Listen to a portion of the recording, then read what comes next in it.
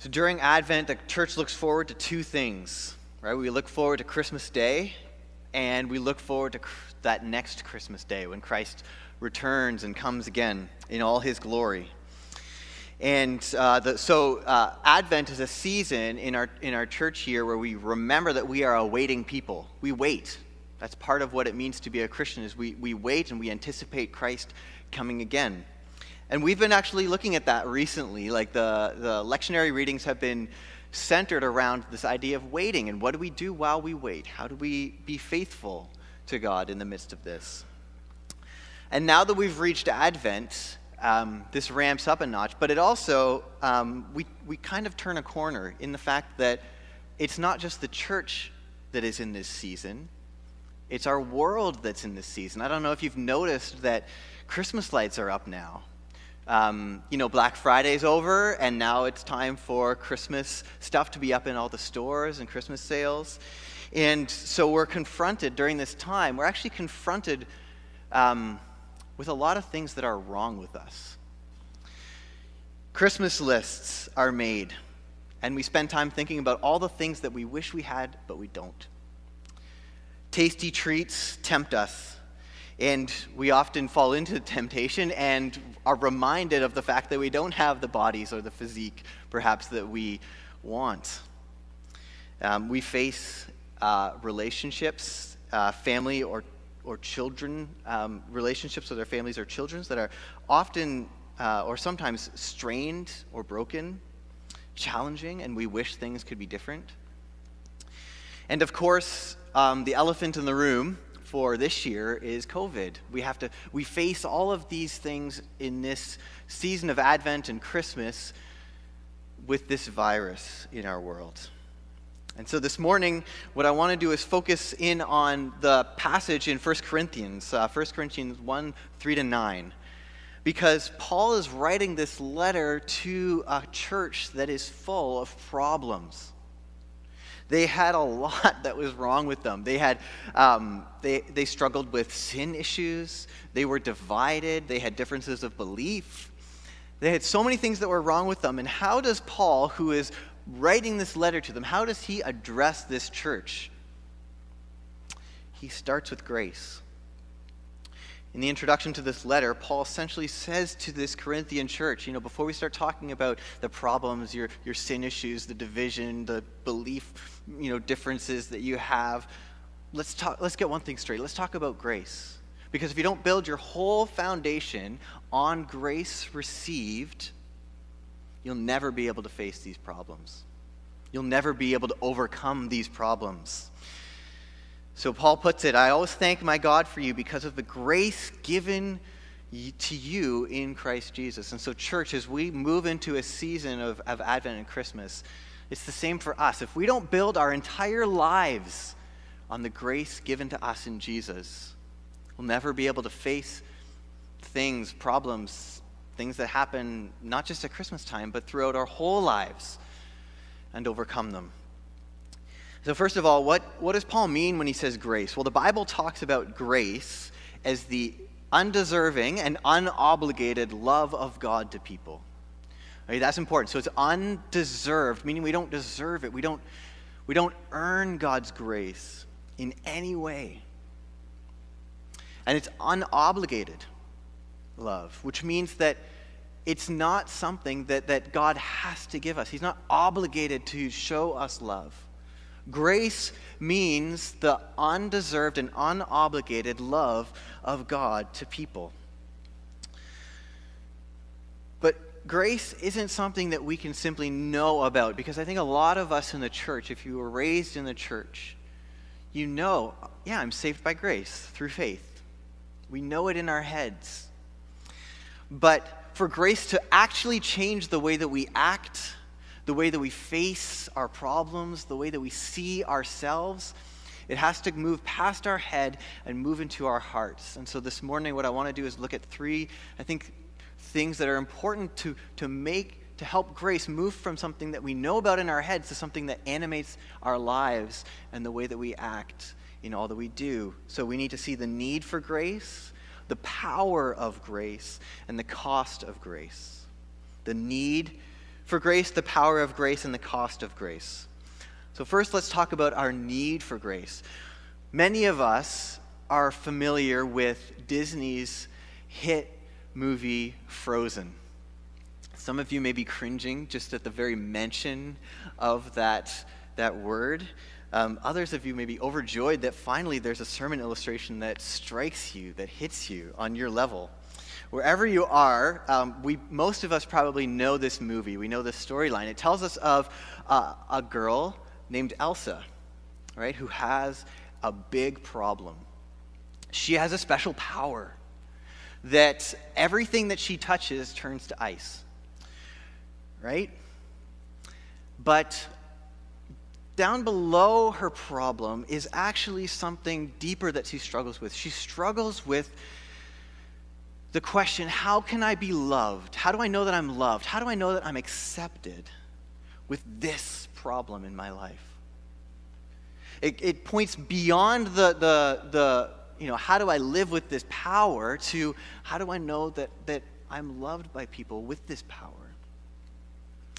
See, I think we all ask that question. Like Elsa, we know that there is something that's broken inside of us. And the Bible calls this sin. We all find ourselves wondering in the midst of our sin and our brokenness, am I worthy of love? Am I loved? How do I know I'm loved? How do I know I can be accepted?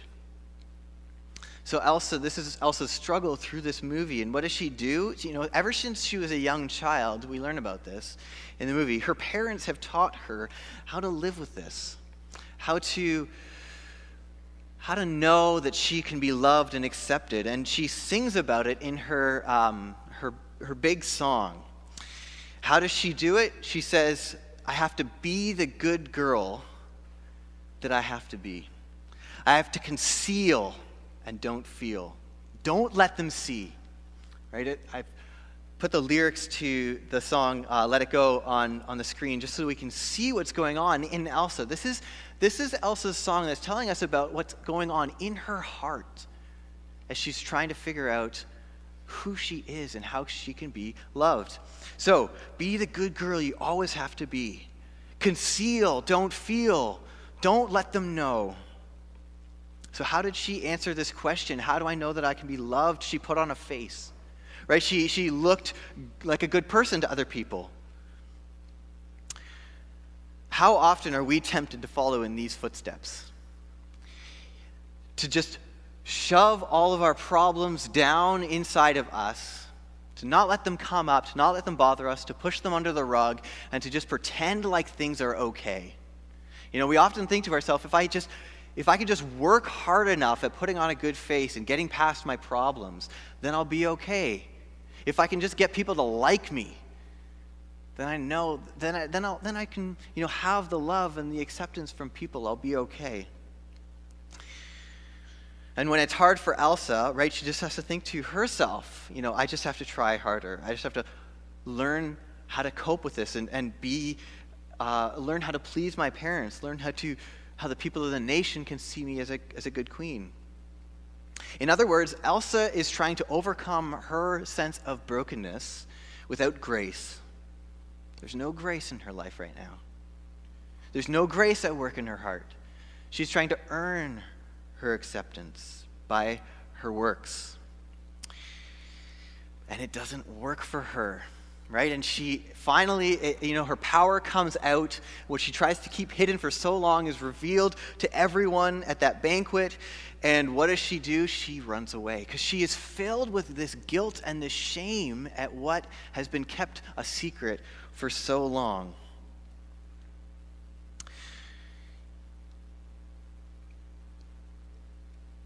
Then she sings, right? She sings, "Let it go. Let it go. It's time to see what I can do. It's time to test the limits and break through. No right, no wrong, no rules for me. I'm free. Let it go." And so what Elsa's doing is she's breaking free from the old way of thinking. That she has to work hard at trying to be a good person and trying on a new way. She's trying for the first time to be true to herself, to be honest about the way that she is. She's looking inside herself and saying, I'm not going to let anyone tell me what's right and wrong. I won't let anyone tell me how to use this power, or if this power is good, or if this power is bad. I'm going to live as I see fit. I'm going to live how I want. Now, for a moment, just think of how bold that is for Elsa to say that, right? To step out and to do that. But then you think about it, well, who's then affirming her? Who is saying whether or not she is worthy of love and acceptance? If that is the question that's been going through her this whole time, and what she has done when she sings this song and lets it all go and says, no right, no wrong, no rules for me, I'm free, I'm going to live how I want, is she is moving herself to the center. She is facing her problem on her own. And she has to be the one to answer the question, am I loved? Both of these ways of facing the problem that Elsa's trying to wrestle with, both need grace. There's no grace. Both of them rely on her performance. See, without grace, we will either try to earn our love and acceptance by being seen as a good person, or we will try to earn love and acceptance by looking inside of ourselves and convincing ourselves that we are a good person. Paul's answer to the Corinthians is different. As they face their problems, as they face their brokenness, he urges them to live out of the grace they've received, a grace that is not earned, right? Grace is not deserved, and it's not obligated. It's a gift. We need grace. There's no other way to face the problems in our lives and overcome them without grace. And so what then is the power of grace? Well, we see in this letter that Paul points out a few things about the power of grace. First is that grace makes us truly rich. Truly rich. Paul says to the Corinthians that they have been enriched by grace. And this is a loaded word to this group of people because these specific people that Paul is writing to live in a city called Corinth. And Corinth was a wealthy city. Corinth was something like Toronto or New York City. It was where all the big shots live, all the wealthy people. And so when Paul is using this word enriched, he is honing in on something very, very loaded to this group of people. And he uses a Greek word that actually means, paraphrased in our English language, you've hit the jackpot. You've hit the jackpot. What happens when someone hits the jackpot? They realize that they have found a richness that they've been looking for their whole lives. And they've got it. And so what Paul is saying is that grace received enriches their lives in a way that the riches that they've been chasing after can't do. What does this mean for us? Well, think about this. If God, the God of this universe, loves you unconditionally, pours his favor upon you lavishly, what else matters? What else really matters? The power of grace is that receiving Christ and all his benefits, right? Because in Christ we receive a hope that we will be united with him in his life, death, and resurrection, that there's eternal life. The worst case scenario for a Christian is eternal life with Jesus forever. We realize that this grace is an invaluable, infinitely valuable gift. I've heard stories from Canadians who have visited slums in Africa and been surprised that they find people who are truly joyful in these places of seeming scarcity. And it doesn't fit with our Western worldview. Why? Because we have things out of order. We've missed the richness of grace. An undeserved, unobligated gift that we receive that changes our lives. This is what Paul says to the Corinthians. Grace enriches your life. But second thing that it does is it unleashes our best attributes and sanctifies our worst. Notice here that Paul also points out that they've been enriched in every way with all kinds of speech and knowledge. In Greek culture, this speech and knowledge is an infinitely valuable character trait. Right? Later on, a few verses later, Paul will actually point out that the Jews, he's talking about Jesus, he says the Jews demanded a sign, the Greeks looked for wisdom. Right? He's pointing out what each culture values. Paul knows this, and so he's using this to say to the Corinthian church that you think that you have wisdom or you're searching for wisdom, but when you are enriched with grace, that's when wisdom is really set free. That's when you can really be wise. Why does this happen?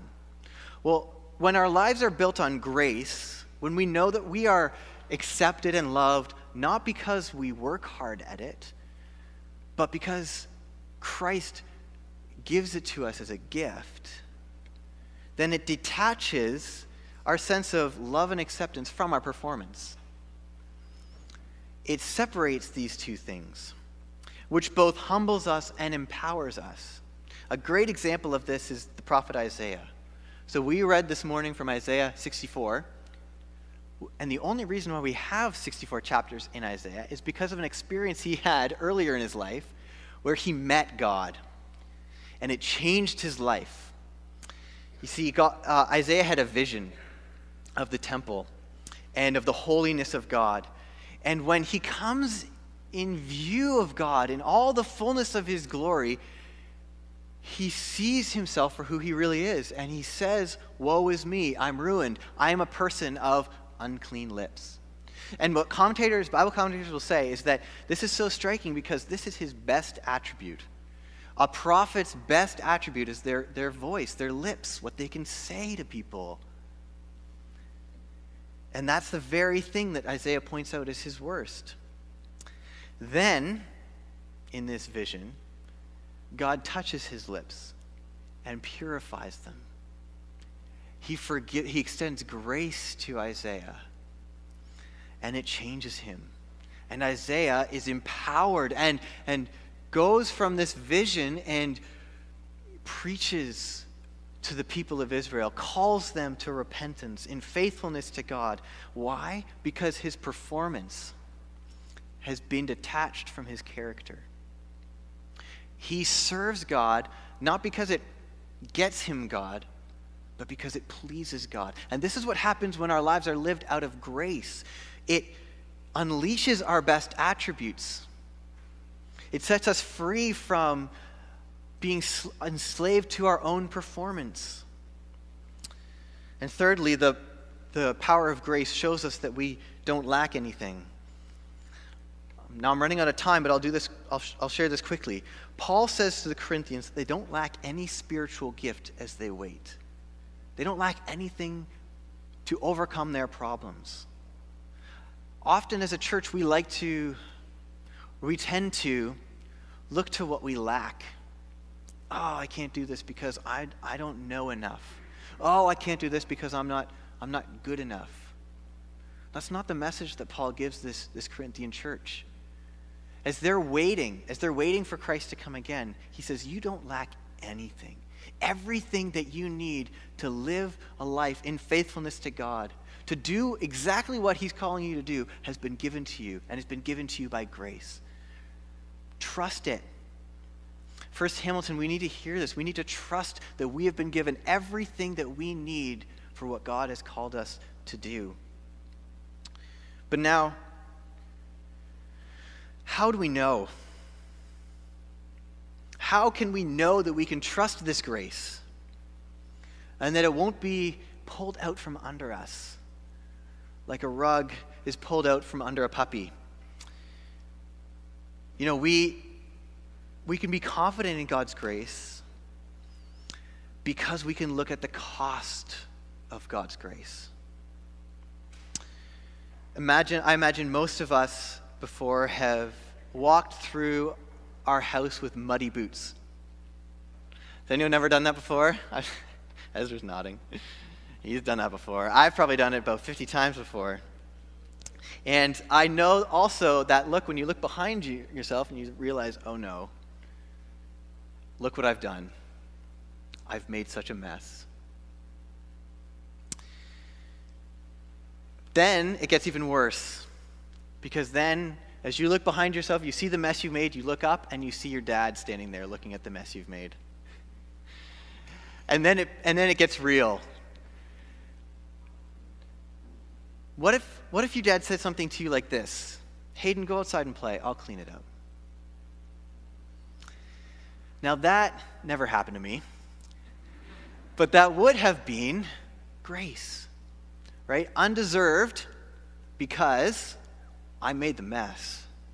Unobligated because I should have cleaned up my mess.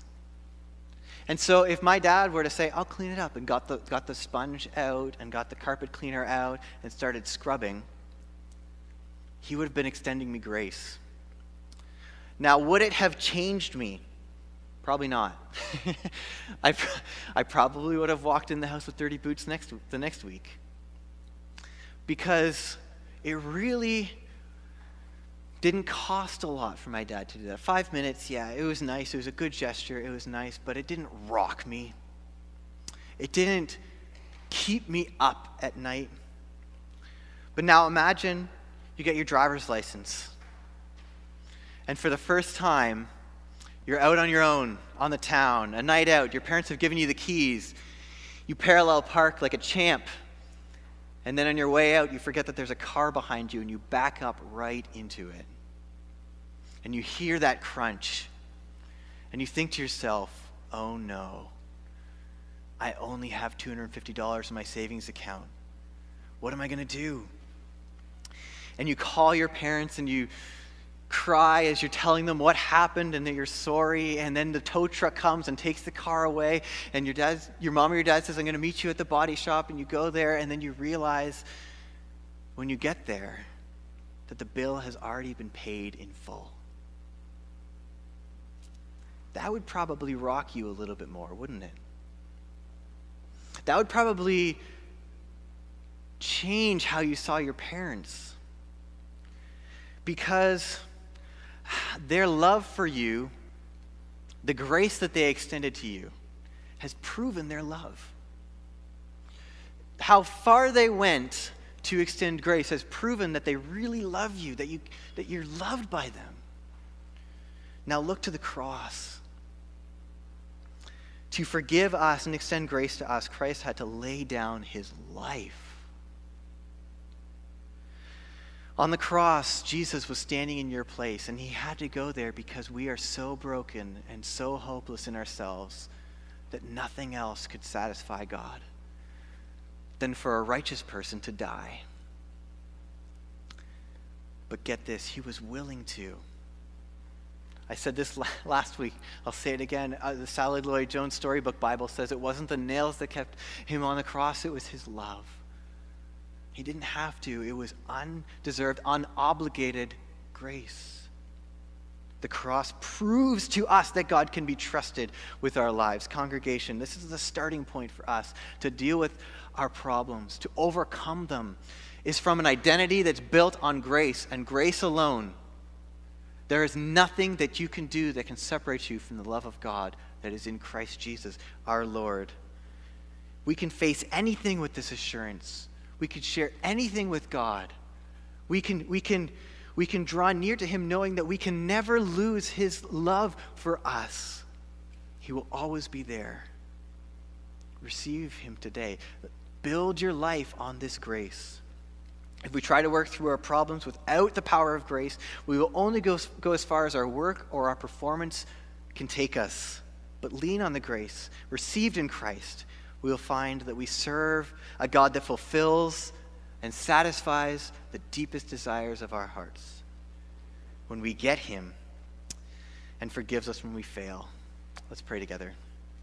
Father, we thank you that you are a God of grace, that you've extended grace to us that allows us to face any problem that we have, knowing that nothing can rip us out of your hand. Father, as we draw near to your table, help us to see this for what it is, that it is the gift of grace to us, that this is part of the assurance that speaks to our hearts, that when we eat this bread and drink this cup, that it shows us even more how much you love us. Father, help us by your Spirit to take hold of this grace and let it change how we live every single day, how we face every problem, and how we deal with every person that we meet, including ourselves. In Jesus we pray. Amen.